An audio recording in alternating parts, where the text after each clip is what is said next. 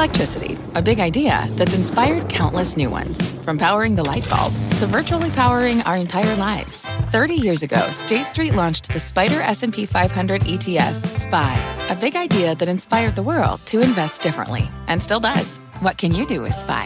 Before investing, consider the fund's investment objectives, risks, charges, and expenses. Visit ssga.com for a prospectus containing this and other information. Read it carefully before investing. SPY is subject to risks similar to those of stocks. All ETFs are subject to risk, including possible loss of principal. Alps Distributors, Inc. Distributor. Right now on Fast Fresh, fear factors from China. In addition to the red-hot rhetoric of the U.S. and Beijing decoupling, there are now new worries about a rising wave of COVID that could infect more than 65 million in China every week. A deep dive on the challenges China faces straight ahead. Plus, the real estate storm, why one industry exec says we are in the middle of an office space hurricane, and investors better prepare for things to keep getting worse. Then later, raising a glass of Netflix as the stock turns 21. The spending fade for all those do-it-yourselfers at home, and the trouble in the charts for two retail giants. I'm Melissa Lee. This is Fast Money. We're live at the NASDAQ market site on the desk tonight. Karen Feinerman, Dan Nathan, Guy Adami, and Rebecca Patterson, the former chief investment strategist at Bridgewater Associates. And we start off with two big risks coming out of China. First, rising trade tensions between the U.S. and Beijing. Apple, the latest company to act, inking a multi-billion-dollar deal with Broadcom to develop 5G chips in the United States. This after China slapped rival chipmaker Micron with a ban, citing it as a security risk. Today's news helped send Broadcom shares to all-time highs, the stock rising over 1%. And then there's the renewed threat of COVID in China. One health expert estimating a new wave could result in 65 million cases a week by the end of June. NBC hasn't been able to independently verify that report. Still, the news sent shares of vaccine makers like Moderna soaring today. Those shares seeing their best day of the year, up more than 8%. So let's begin with that scary headline of a new COVID wave in China. Bring in Dr. Kavita Patel, NBC News medical contributor, former White House health policy director during the Obama administration. Dr. Patel, great to have you with us. Can you put this wave in context, the XBB variant and whether or not, you would think that people, I don't know if the people in China have had COVID in terms of the penetration that we've seen here in the United States. So is there some sort of immunity or less immunity there? Yeah, Melissa, a couple of things to put things into context. First of all, anytime you hear these kinds of numbers coming out of China, you do have to take it seriously.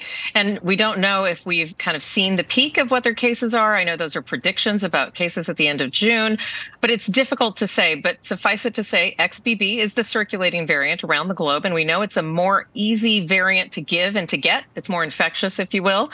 And to kind of think about where China is right now, remember, because of the severe lockdowns, we have kind of an uneven immunity pattern. So we do see some of these reinfections, which is what we saw in the United States, people who have had 1, 2, 3, even 4 or 5 infections, but not as many of the kind of broader based vaccine induced immunity. If you'll recall, they haven't had really mRNA vaccines in China. They've been using kind of older technology.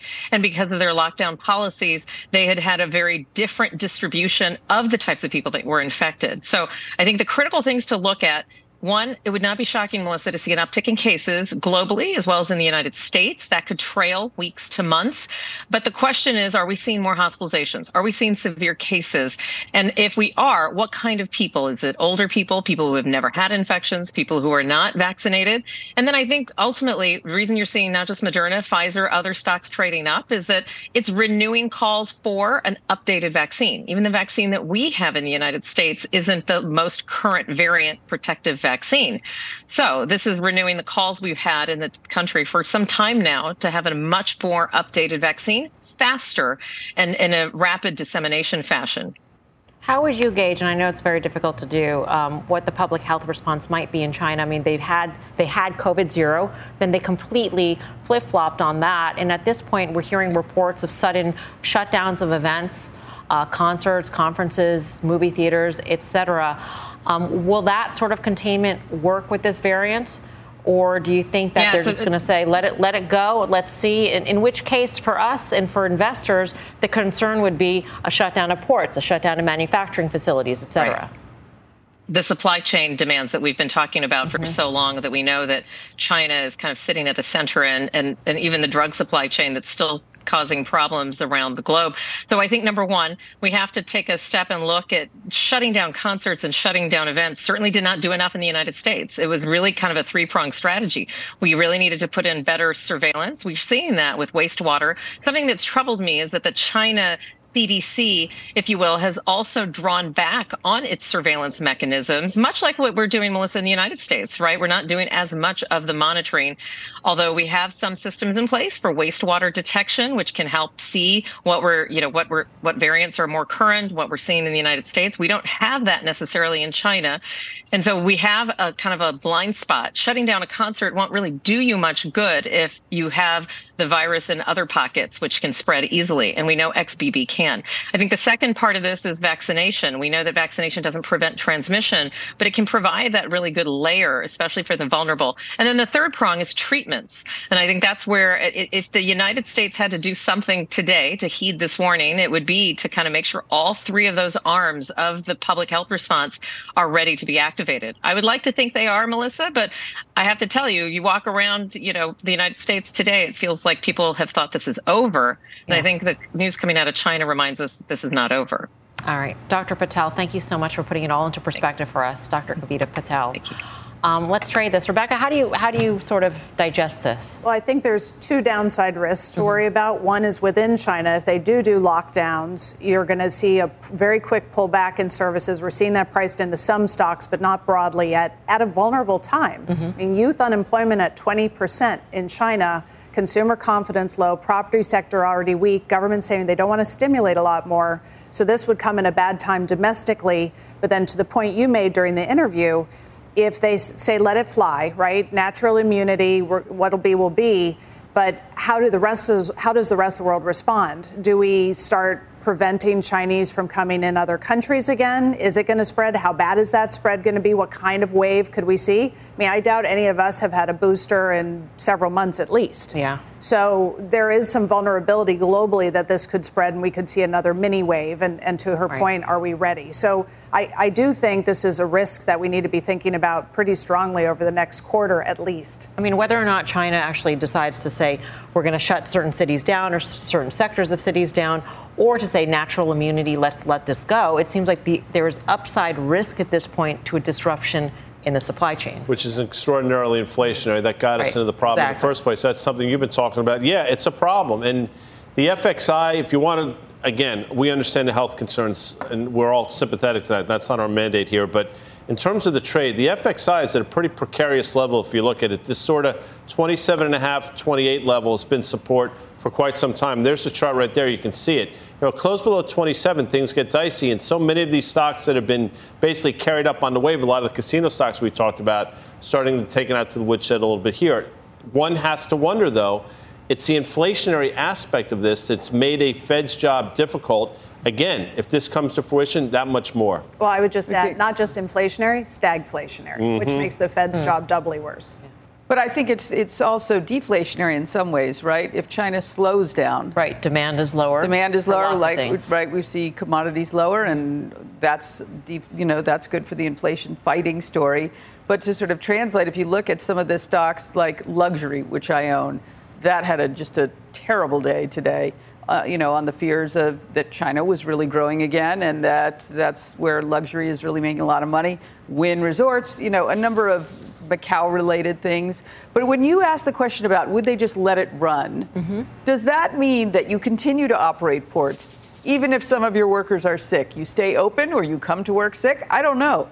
Is that opposed to a real shutdown? I guess they could, in theory, come to work sick if they are well enough to work, well, even if they're infected. They did the contained bubbles, right? So they had workers stay within certain zones, like not allowed to leave. Right. But that still created a lot of supply chain problems because you had transportation of a good to another place for assembly to the port. Right. So you still had a huge amount of damage to the supply chain, even with the bubbles. I'm sure I'm using the wrong word, but you know what I mean. Right, closed systems or whatever. Thank you.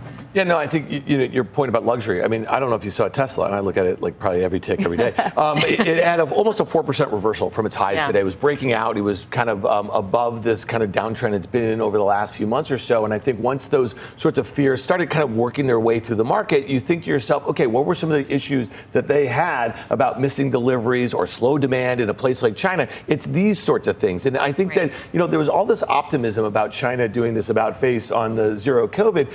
When we think about that Q1 GDP print that we saw in China, it was like 4.5% or something. I mean, they were doing 6.8, 6.9 in the few years in the lead up to 2020, right, into the pandemic. So the fact that we've really never had this great contribution from the China reopening trade, and I was looking at it today. Have you guys seen Freeport? Have you seen Alcoa? Have you seen, BTU? I mean, these stocks look like we are about to be in a global recession right now. They're not trading particularly well. Crude oil can't get out of its own way in and around this like kind of low 70s or so. So there's lots of things in the stock market that are not the shiniest things in the NASDAQ that are actually flashing some warning signs that don't seem to be evident in the major indices here in the U.S. Yeah, it seems like investors would not be prepared mentally, whether it be, thinking about the disruptions or pricing it into valuations for a supply chain disruption again at this point. It feels like everybody thought those, or inventory issues coming back again for the retailers. They had just gone through. But what if Foot Locker's got the inventory covered?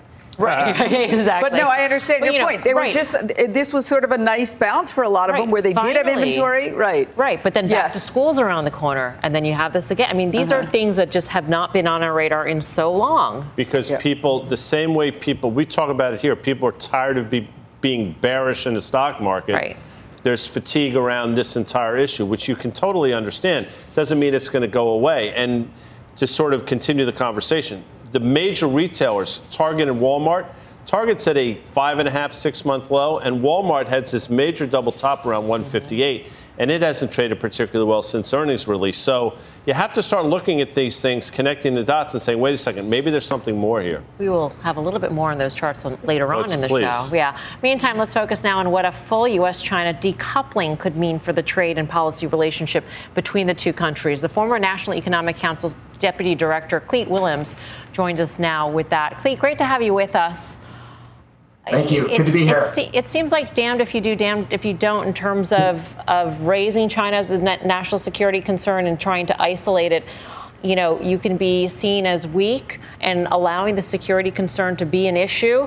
But this will be at the expense of the economy if you do say we are going to treat this as a real issue and say, you know what, we're going to sever those ties with China. You're absolutely right. And the U.S. right now is struggling to get that balance. When I was in the Trump administration, our view is that we hadn't done enough as a government to deal with some of the unfair practices in China, to deal with some of the threats that they were posing to U.S. national security. But I think in some ways, we're at risk of overcorrecting here. And this whole notion of we need to decouple our economy from China is something that you hear folks talking about more and more on the Hill. And quite frankly, that's something that could be catastrophic. And just to give you a sense of this, our trade last year with China was $690 billion.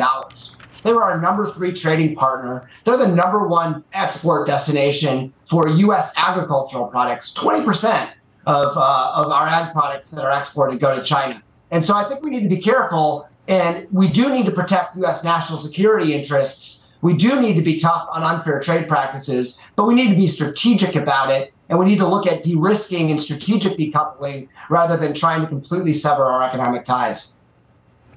It sounds like the de-risking was the word of the day at the latest G7 meeting in Japan. So they're trying to move away from decoupling and say, let's be more strategic, let's be more fine-tuned about this. But there's a difference between that and actually the United States striking new trade deals with friends. And I know that you've been of the view that we're not doing enough of that. And the sense I got from the U.S. Trade Representative, Katherine Tai, is that politics is policy.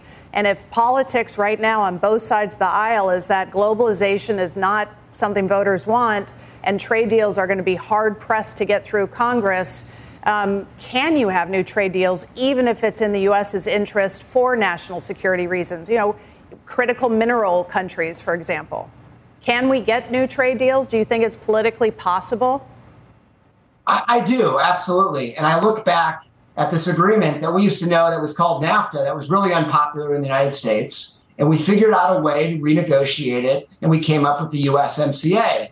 And the point there is we can do trade agreements. They just need to be good trade agreements. And I have been quite frustrated with the administration. They talk about friendshoring and working with allies and partners and how that's a key part of their de-risking strategy, but they aren't creating any economic incentives to really do that. And that's where these trade agreements come into play. And this is critical for all sorts of different supply chains. If we want to move supply chains out of China, we need to be working with partners and allies through trade agreements. Clete, the wild card is China-Taiwan, I would imagine, because that will be bipartisan. Game that out. What are the chances of something happening there? I think it's a real threat. And I was talking this afternoon with a colleague of mine in Beijing, and she asked me, how come no one in the United States is taking this seriously? Basically, what I see happening in China is that they are really preparing. They're on a war footing. They're thinking about what that kind of invasion would look like. And why isn't the U.S. taking this seriously? And I think that's a great question. I think that this is a realistic aim of Xi Jinping, something that he could look to do in the next 4 to 5 years. And we need to be acting now to be both thinking about how we can deter them militarily. I think another part of that is trade agreements and thinking about how we can help Taiwan diversify its supply chains away from China. Right now, they're 40% dependent on China for trade, and that gives China a tool of economic coercion. And so we need to figure out how can we help them diversify? How can we do trade agreements with them so that China can't coerce them as a precursor to an invasion? So I think this is something we need to take more serious than we are. We need to not just have a military deterrent strategy, but also an economic deterrent strategy. And I hope that's something you see coming out of this administration and this Congress. It seems to me, Clete, though, that one of the biggest risks is being cut off from Taiwan as a supplier of chips. They supply 90% of the advanced semiconductor chips globally, and Taiwan is 2 to 3 generations ahead of the U.S. in terms of chips, 10 nanometers and below. This all according to Barclays in a note overnight. And so, I mean, losing that access would just be basically, cutting off at the ankles global manufacturing of advanced infrastructure, devices, et cetera. I agree with you. And this is the long-term risk that we need to be thinking about. And, the U.S. has tried to address this through the CHIPS bill and things like that.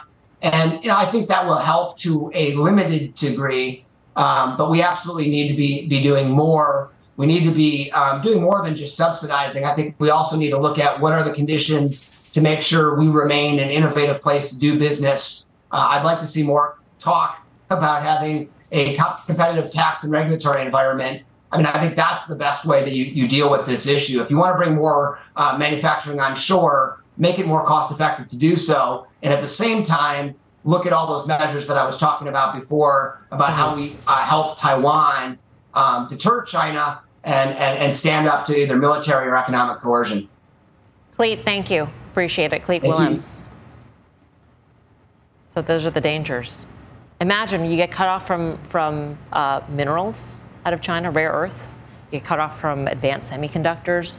And then what happens? Catastrophic. I mean, I'm not trying to be hyperbolic here, but it's really bad. And if you follow Kyle Bass, which you should, he's on the Squawk Box every once in a while. I mean, he's been talking about this for the last couple of years, and he does extraordinary work. And then when Clete says that we're not paying enough attention to it, you have to listen to these people. Yeah. Dan, what do you think? It is interesting to see that, like, folks like him, they say it's like years out, like some sort of invasion or some sort of thing, right? It doesn't seem like it's on the doorstep here. And so, again, I think a lot of our multinationals are really moving their feet right now. And then you just see, I know we're going to talk a little bit about the Apple Broadcom thing. I mean, everything incrementally, I think, makes sense. But, like, at the end of the day, what's one of the stickiest parts of inflation that we have here in the U.S.? It is wages, right? So I don't know how you reshore a lot of these jobs unless it's just literally some entree until we get to some sort of automation where, we really do have machines making machines here, because in the near term, it's the thing that probably keeps rates higher because inflation is going to be sticky. I was just driving through Phoenix recently, and if you go down the main highway there, you see the new chip plants starting to be built. These things are blocks and blocks and blocks. They're enormous. It's going to take years to get them up and running. But to your point on inflation, the workers in America cost a heck of a lot more than the workers in Taiwan. Taiwan gives much more government subsidies to those companies than we're going to give here, even though we're given a lot. So it is going to be more expensive. Canadian Prime Minister Trudeau, just the other day, they're starting an electric vehicle battery plant in Ontario, VW agreement, huge subsidies. He said, our workers cost more. Environmental protection in Canada is different than China. It's inflationary. So all of this portends for a longer term, slightly higher level inflation than what we've enjoyed for the last, or dealt with for the last 20 years. 2% seems like a dream at this point, right? For some, at least. All right.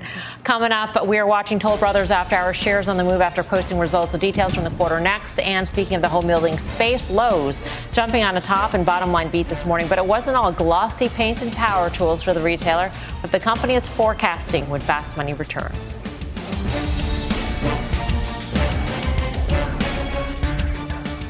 It's time to take your career to the next level. With over 150 graduate degree programs, the Catholic University of America, located in Washington, D.C., provides world-class academics with a student experience that educates the whole person, mind, body, and spirit. Whether your professional calling is in engineering, nursing, social work, or any of our other exceptional degree programs, encounter the best of everything that Catholic University has to offer and discover the best in yourself. Learn more today at catholic.edu/grad admissions.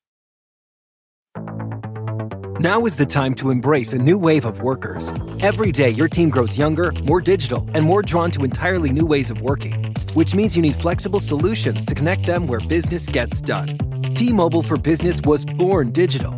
With America's largest 5G network, we can make it easier to work together from virtually anywhere.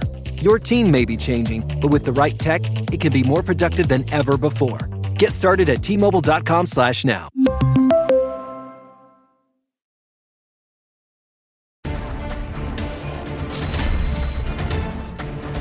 Welcome back to Fast Money. Earnings alert on Toll Brothers. Shares of the home builder popping after reporting a beat in the top and the bottom lines, with earnings per share coming in nearly $1 higher than estimates. Kate Rogers got the details. Kate.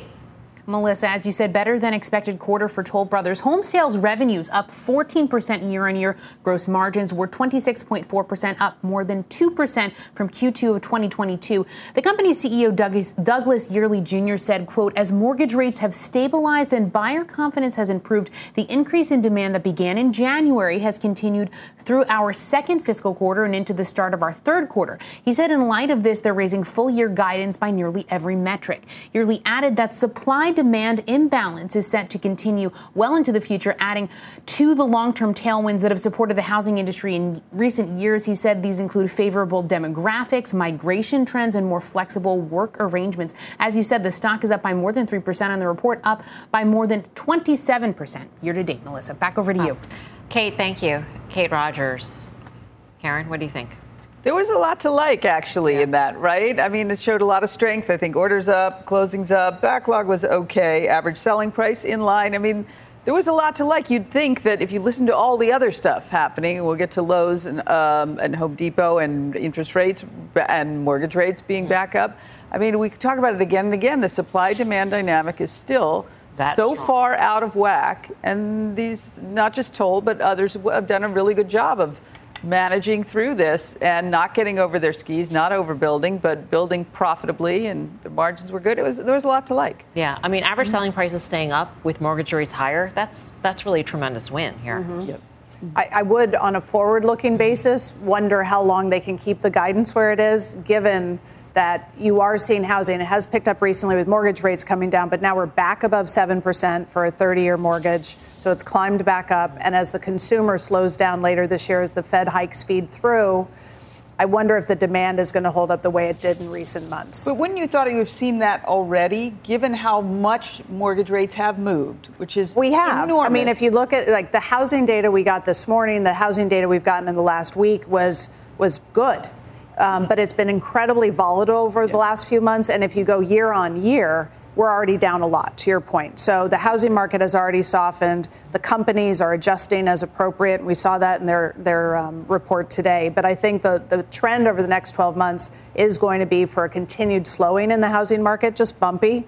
And so the question is, can companies like Toll Brothers continue to navigate that well? The supply, to your point, I totally agree, helps them. Karen mentioned Lowe's, so let's piece that one in. Lowe's topping the tape, posting a top and a bottom line beat before the bell today. The stock almost 2% higher as investors seemingly shrugged off a cut to the retailer's full-year outlook. Like Home Depot, Lowe's is getting hit by lumber deflation, softer demand, leading to weaker same-store sales in this quarter, Guy. Yeah, but if you look, and we talked about Home Depot, the quarter wasn't great, but we said the stock should have traded a lot worse than it did. And if you remember, I think it got down to, I want to say 281 or so. It was only down $4 on the day. Since then, it's rallied. It's a valuation thing. I mean, these stocks, in terms of historically where they've been, they're actually cheap compared to themselves and probably trading a market multiple now. So the fact that they've come off so much, I don't think the quarters were as disastrous as people were anticipating, which is why these stocks go up. Lowe's has been in a sort of this range, 185 to 225 for a while. We're going to get towards the upper end of the range, but Home Depot, I think, acquitted itself pretty well last week. In the spectrum of retailers, is home improvement more defensive, Karen, in this environment? Than discretionary, than lower end discretionary? Than a Target, than a Nordstrom, than any other retailer out there. I mean, is there something to be said for people bought these homes and they've got to do something with it? There's some amount of maintenance work that regardless of whether that they will fix the roof, they will retile, they will regrout, whatever it is. I think so. I think that, their PEs reflect the expectation that they will have a more steady business going forward than a retailer, which has a lower PE multiple. So I own both Lowe's and Home Depot.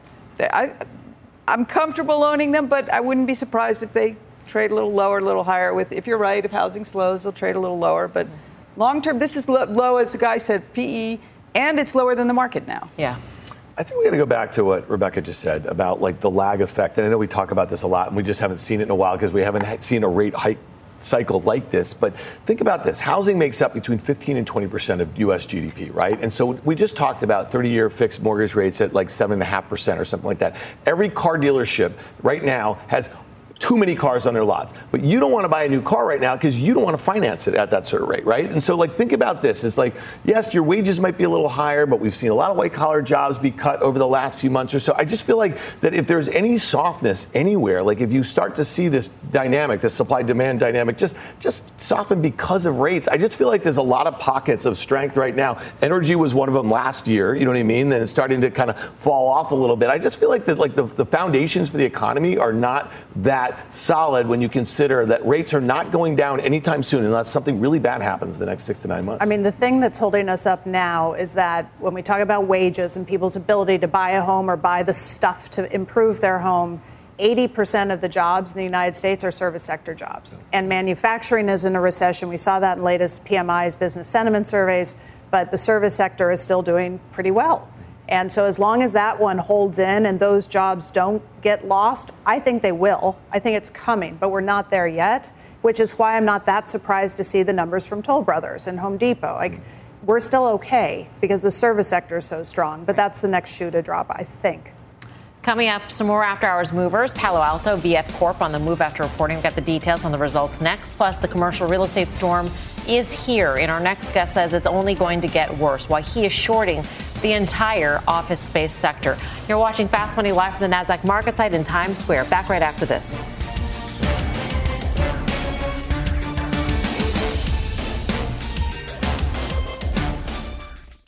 It's time to take your career to the next level. With over 150 graduate degree programs, the Catholic University of America, located in Washington, D.C., provides world-class academics with a student experience that educates the whole person, mind, body, and spirit. Whether your professional calling is in engineering, nursing, social work, or any of our other exceptional degree programs, encounter the best of everything that Catholic University has to offer and discover the best in yourself. Learn more today at catholic.edu/grad admissions. Welcome back to Fast Money. Stocks dropping as debt ceiling negotiations dragged on. The Dow falling more than 200 points, and both the S&P and Nasdaq sinking more than 1%. Some after-hours action in Palo Alto and VF Corp, both stocks higher after reporting beats on the top and the bottom lines. Meantime, CNBC's CEO Council Summit is underway right now out in beautiful Santa Barbara, California. That doesn't look too bad. Here's what Goldman Sachs CEO David Solomon had to say about inflation and what it means for the Fed. There's no question that, peak inflation has come off. When I've talked publicly about this in the last couple of months, I sense that it's going to be stickier. It's come off its peak, but it's going to be stickier and more resilient, which is why, we're kind of managing and expecting that while the Fed may pause and it will be data dependent, you might need to see higher rates, to ultimately control it some more. It's like you are in his head, Guy. He watches the show religiously. In terms of inflation. Craziest thing.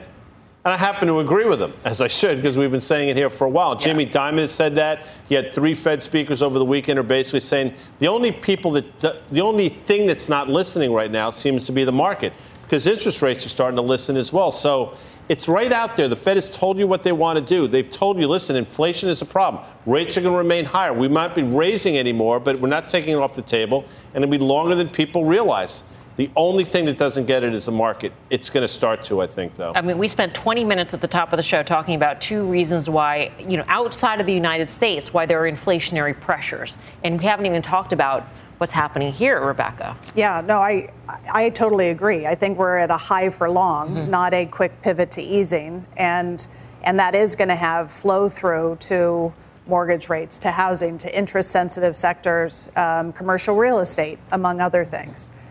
So I totally agree. I mean, inflation isn't even close to their year-end target, which is 3.5%, and they're trying to get to 2% before they even start easing, or a 2 handle. Yeah, do you think it's not really this year? Do you think it's? I think they would love to have a 2 handle. 2 handle. Right? Good enough. 2.99. But we're not going to get there this year without some major deflationary shock, which is possible. To your point with China, right? Iron ore is down, 20% or so. Right. Oil Copper prices are low. Right. So maybe commodity prices help, but without wages, without layoffs picking up, I have a hard time seeing us getting there. Yeah, I would just say, you used the term stagflation before. It's something we've talked about for a long time. I think none of us had invested in a stagflationary environment, but I think one thing we all kind of know is that it's probably not great for valuations, right? And so, that's the one thing, and going back to what Guy just finished his little soliloquy or whatever that was, it's just the only thing that's not getting the message is the stock market, but it's not the whole market. It's 10 stocks in the stock market. Right. For more insight from CNBC's inaugural CEO Council Summit, stay tuned to CNBC All Day tomorrow. Why wouldn't you? Head on over to CNBC.com/CEO. Coming up, an office space showdown, why our next guest is shorting the entire sector and says the commercial real estate storm will only get worse. Plus, Netflix stock can finally order a beer. The streamer going public 21 years ago today, and option traders are celebrating with some big bets. How they are saying happy birthday when Fast Money returns.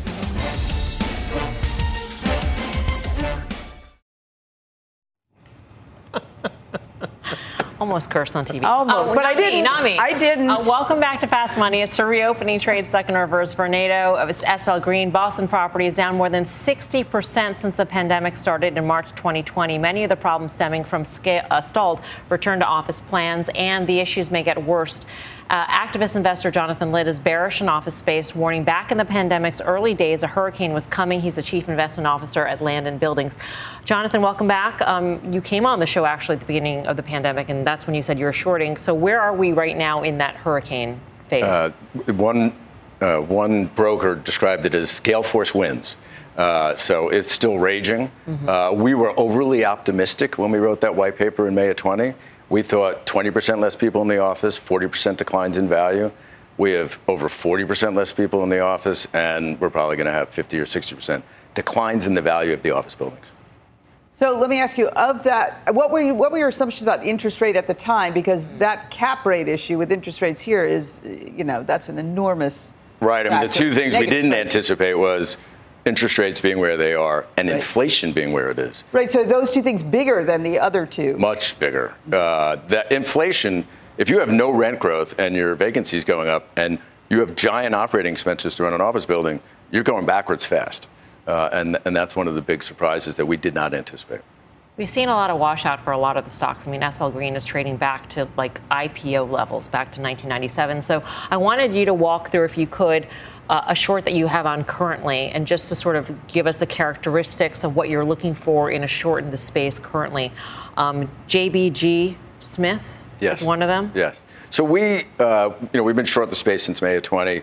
There's not a lot of market cap left in a lot of the companies, and I know a lot of the management teams. I feel bad for them. It's not their choice. It's what's happening. JBG operates in Washington, D.C. Washington, D.C. is one of the toughest markets in the country today.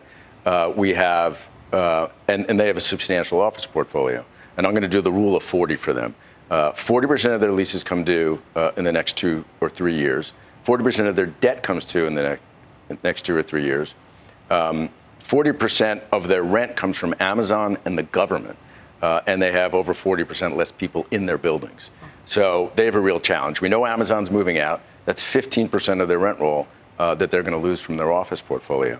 It's going to be really hard. This isn't a work from home story anymore. This is a financing story.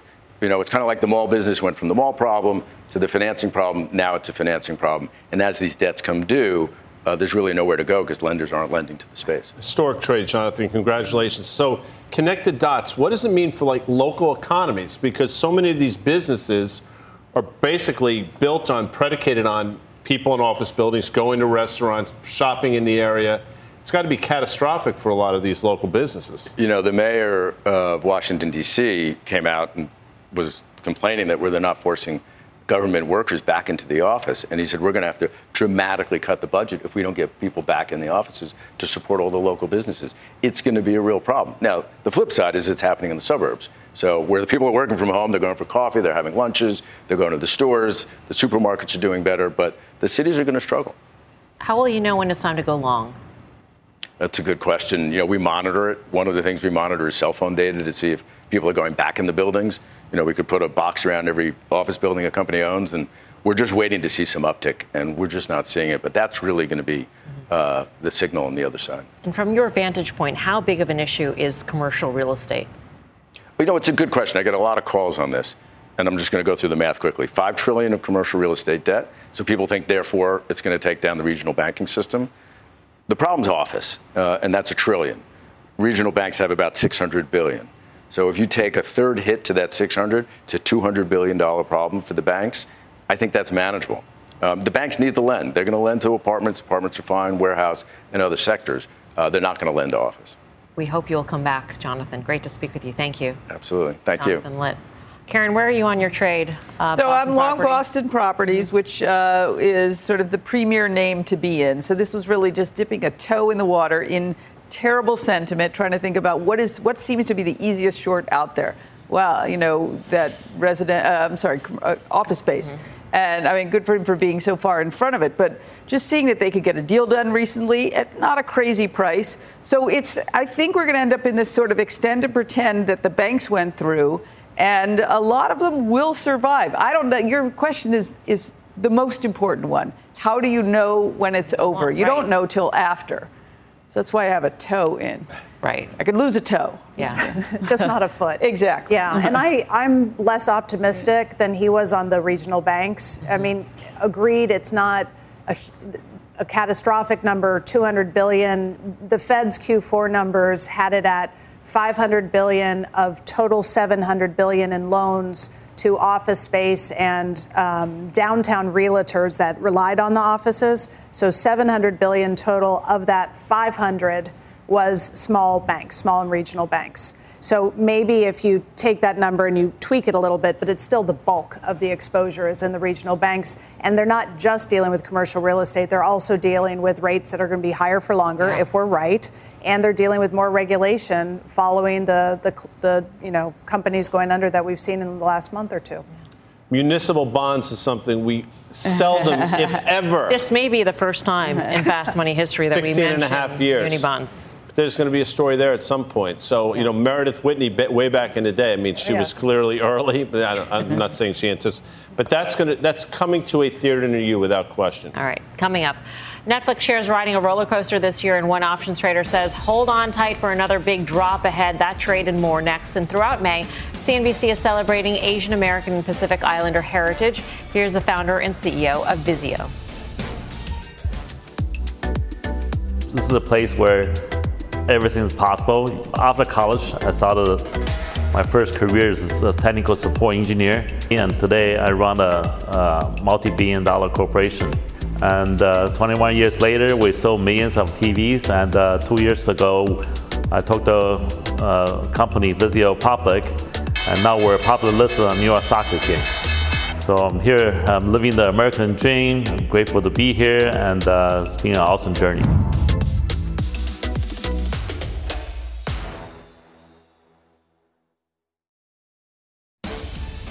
The best investment you can make is to sign up for CNBC Pro. Now with a special offer, scan the QR code on your screen or visit cnbc.com/pro for exclusive stock picks and insights. Moving on.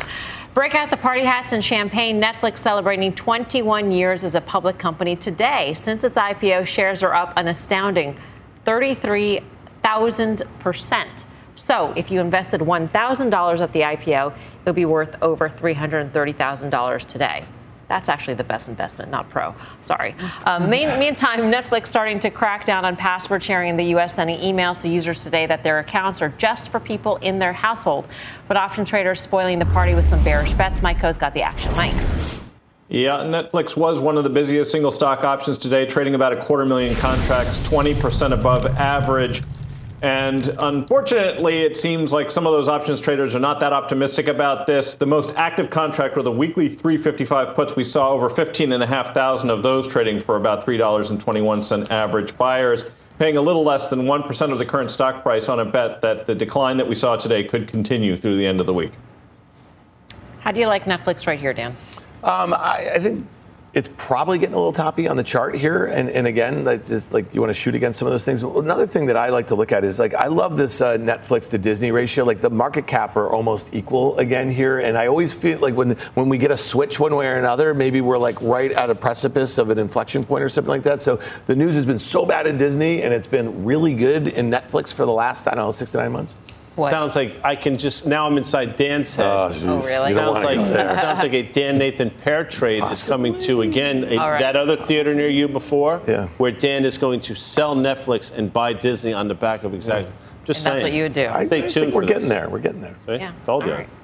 Mike, thank you. Mike Coe for more options action. Be sure to tune into the full show Friday, 5:30 p.m. Eastern Time. Coming up, Target missing the bullseye recently, and there may be more trouble brewing in the retail space. What is going on with the consumer trade? Find out next.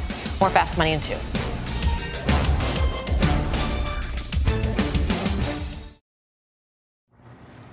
Welcome back to Fast Money. There is some trouble in the charts for two huge consumer stocks. According to one of our traders, Walmart is setting up for an epic 6-month double top right now, that troublesome $150 level. And take a look at Target completely erasing its gains for the year. Guy, you alluded to these charts earlier in this program. I don't know what that means, but if it means that I made reference to. Yes, you did. I did. And if you look at, we have that great in our crack staff and EC, pull up a Walmart chart, and we actually said there's a very good chance the stock trends higher into earnings, gets up to that 155 level and fails. That's what's happened here. And Walmart is not a cheap stock, by the way. But Target is the one that really concerns me because very quietly, Target's at sort of a 6-month low here in a market that's actually been doing okay. And with a valuation for them that actually makes sense in a situation where they seemingly have got their act back together. Right. So for Target to be trading as poorly as it is, for Walmart to have made that little mid-time double top, you have to be concerned about the retailers here. And what does it say about sort of the consumers in this country? What's going on with your Target, Karen? Well, I have Target and Walmart. More Walmart, actually, because I feel like they're in a better position given where they are, where the consumer is, right? If you talk about the grocery business at Walmart versus Target, it's a very, very different thing. And what worked for Target so well during the pandemic was not just groceries, but it was really more of the home goods, the apparel, all of that's much higher margin, much better for Target than it is for Walmart. So while Walmart is definitely more expensive, I feel it's a little bit safer place to hide out. I also feel like they have a better inventory management. Remember when Bill Simon came on and called their inventory apocalyptic? Yes. And then Target's made apocalyptic look adorable. And they still haven't fully recovered from that. So Walmart to me is a little bit safer, even though it's more expensive. Does this speak to, Rebecca, in your mind, broader retail, or is this Walmart and Target? You know, I think there's a lot of micro management decisions going on here with how these stocks are trading. When I kind of reflect on that and then try to tie it to the broader consumer picture, the thing that keeps popping in my mind is just the bifurcation within the consumer. So yes, people are getting more income. Yes, the job market has held up relatively well so far. But even then, you get survey after survey showing that a growing, slow, but growing part of the population is having trouble making ends meet. And so to the degree that trend continues, which unfortunately it probably will, can the management decisions continue to overcome that and navigate through this? That would be the question in my mind, thinking more about how the macro and micro come together. Yeah. Have you seen that track record, Karen? Do you believe that they will be able to? They were not able to with the supply chain issues. Right. If that happens again, I mean, I think they'll do a better job. I think they will. If that happens again and it's cataclysmic again, it'll be terrible for them. But I mean, Walmart, both of them have been through a lot. Walmart more. I think they'll survive. They really will. Will it go down? Yes. That's okay. Up next, final trades. Do not miss Rebecca Patterson at the Virtual Financial Advisor Summit on June 15th. Scan the QR code or visit cnbcevents.com/financial advisor to register. Time for the final trade. Let's go around the horn. Rebecca.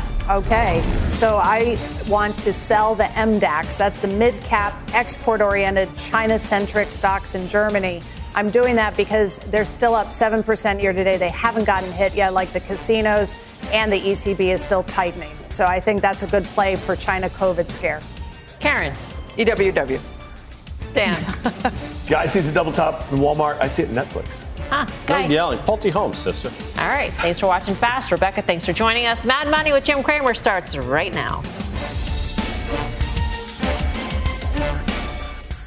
All opinions expressed by the Fast Money participants are solely their opinions and do not reflect the opinions of CNBC, NBC Universal, their parent company, or affiliates, and may have been previously disseminated by them on television, radio, internet, or another medium.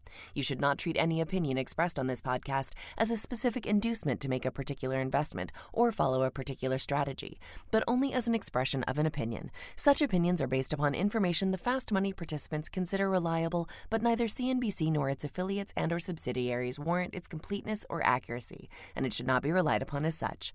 To view the full Fast Money disclaimer, please visit cnbc.com/Fast Money Disclaimer. It's time to take your career to the next level. With over 150 graduate degree programs, the Catholic University of America, located in Washington, D.C., provides world-class academics with a student experience that educates the whole person, mind, body, and spirit. Whether your professional calling is in engineering, nursing, social work, or any of our other exceptional degree programs, encounter the best of everything that Catholic University has to offer and discover the best in yourself. Learn more today at catholic.edu/grad admissions.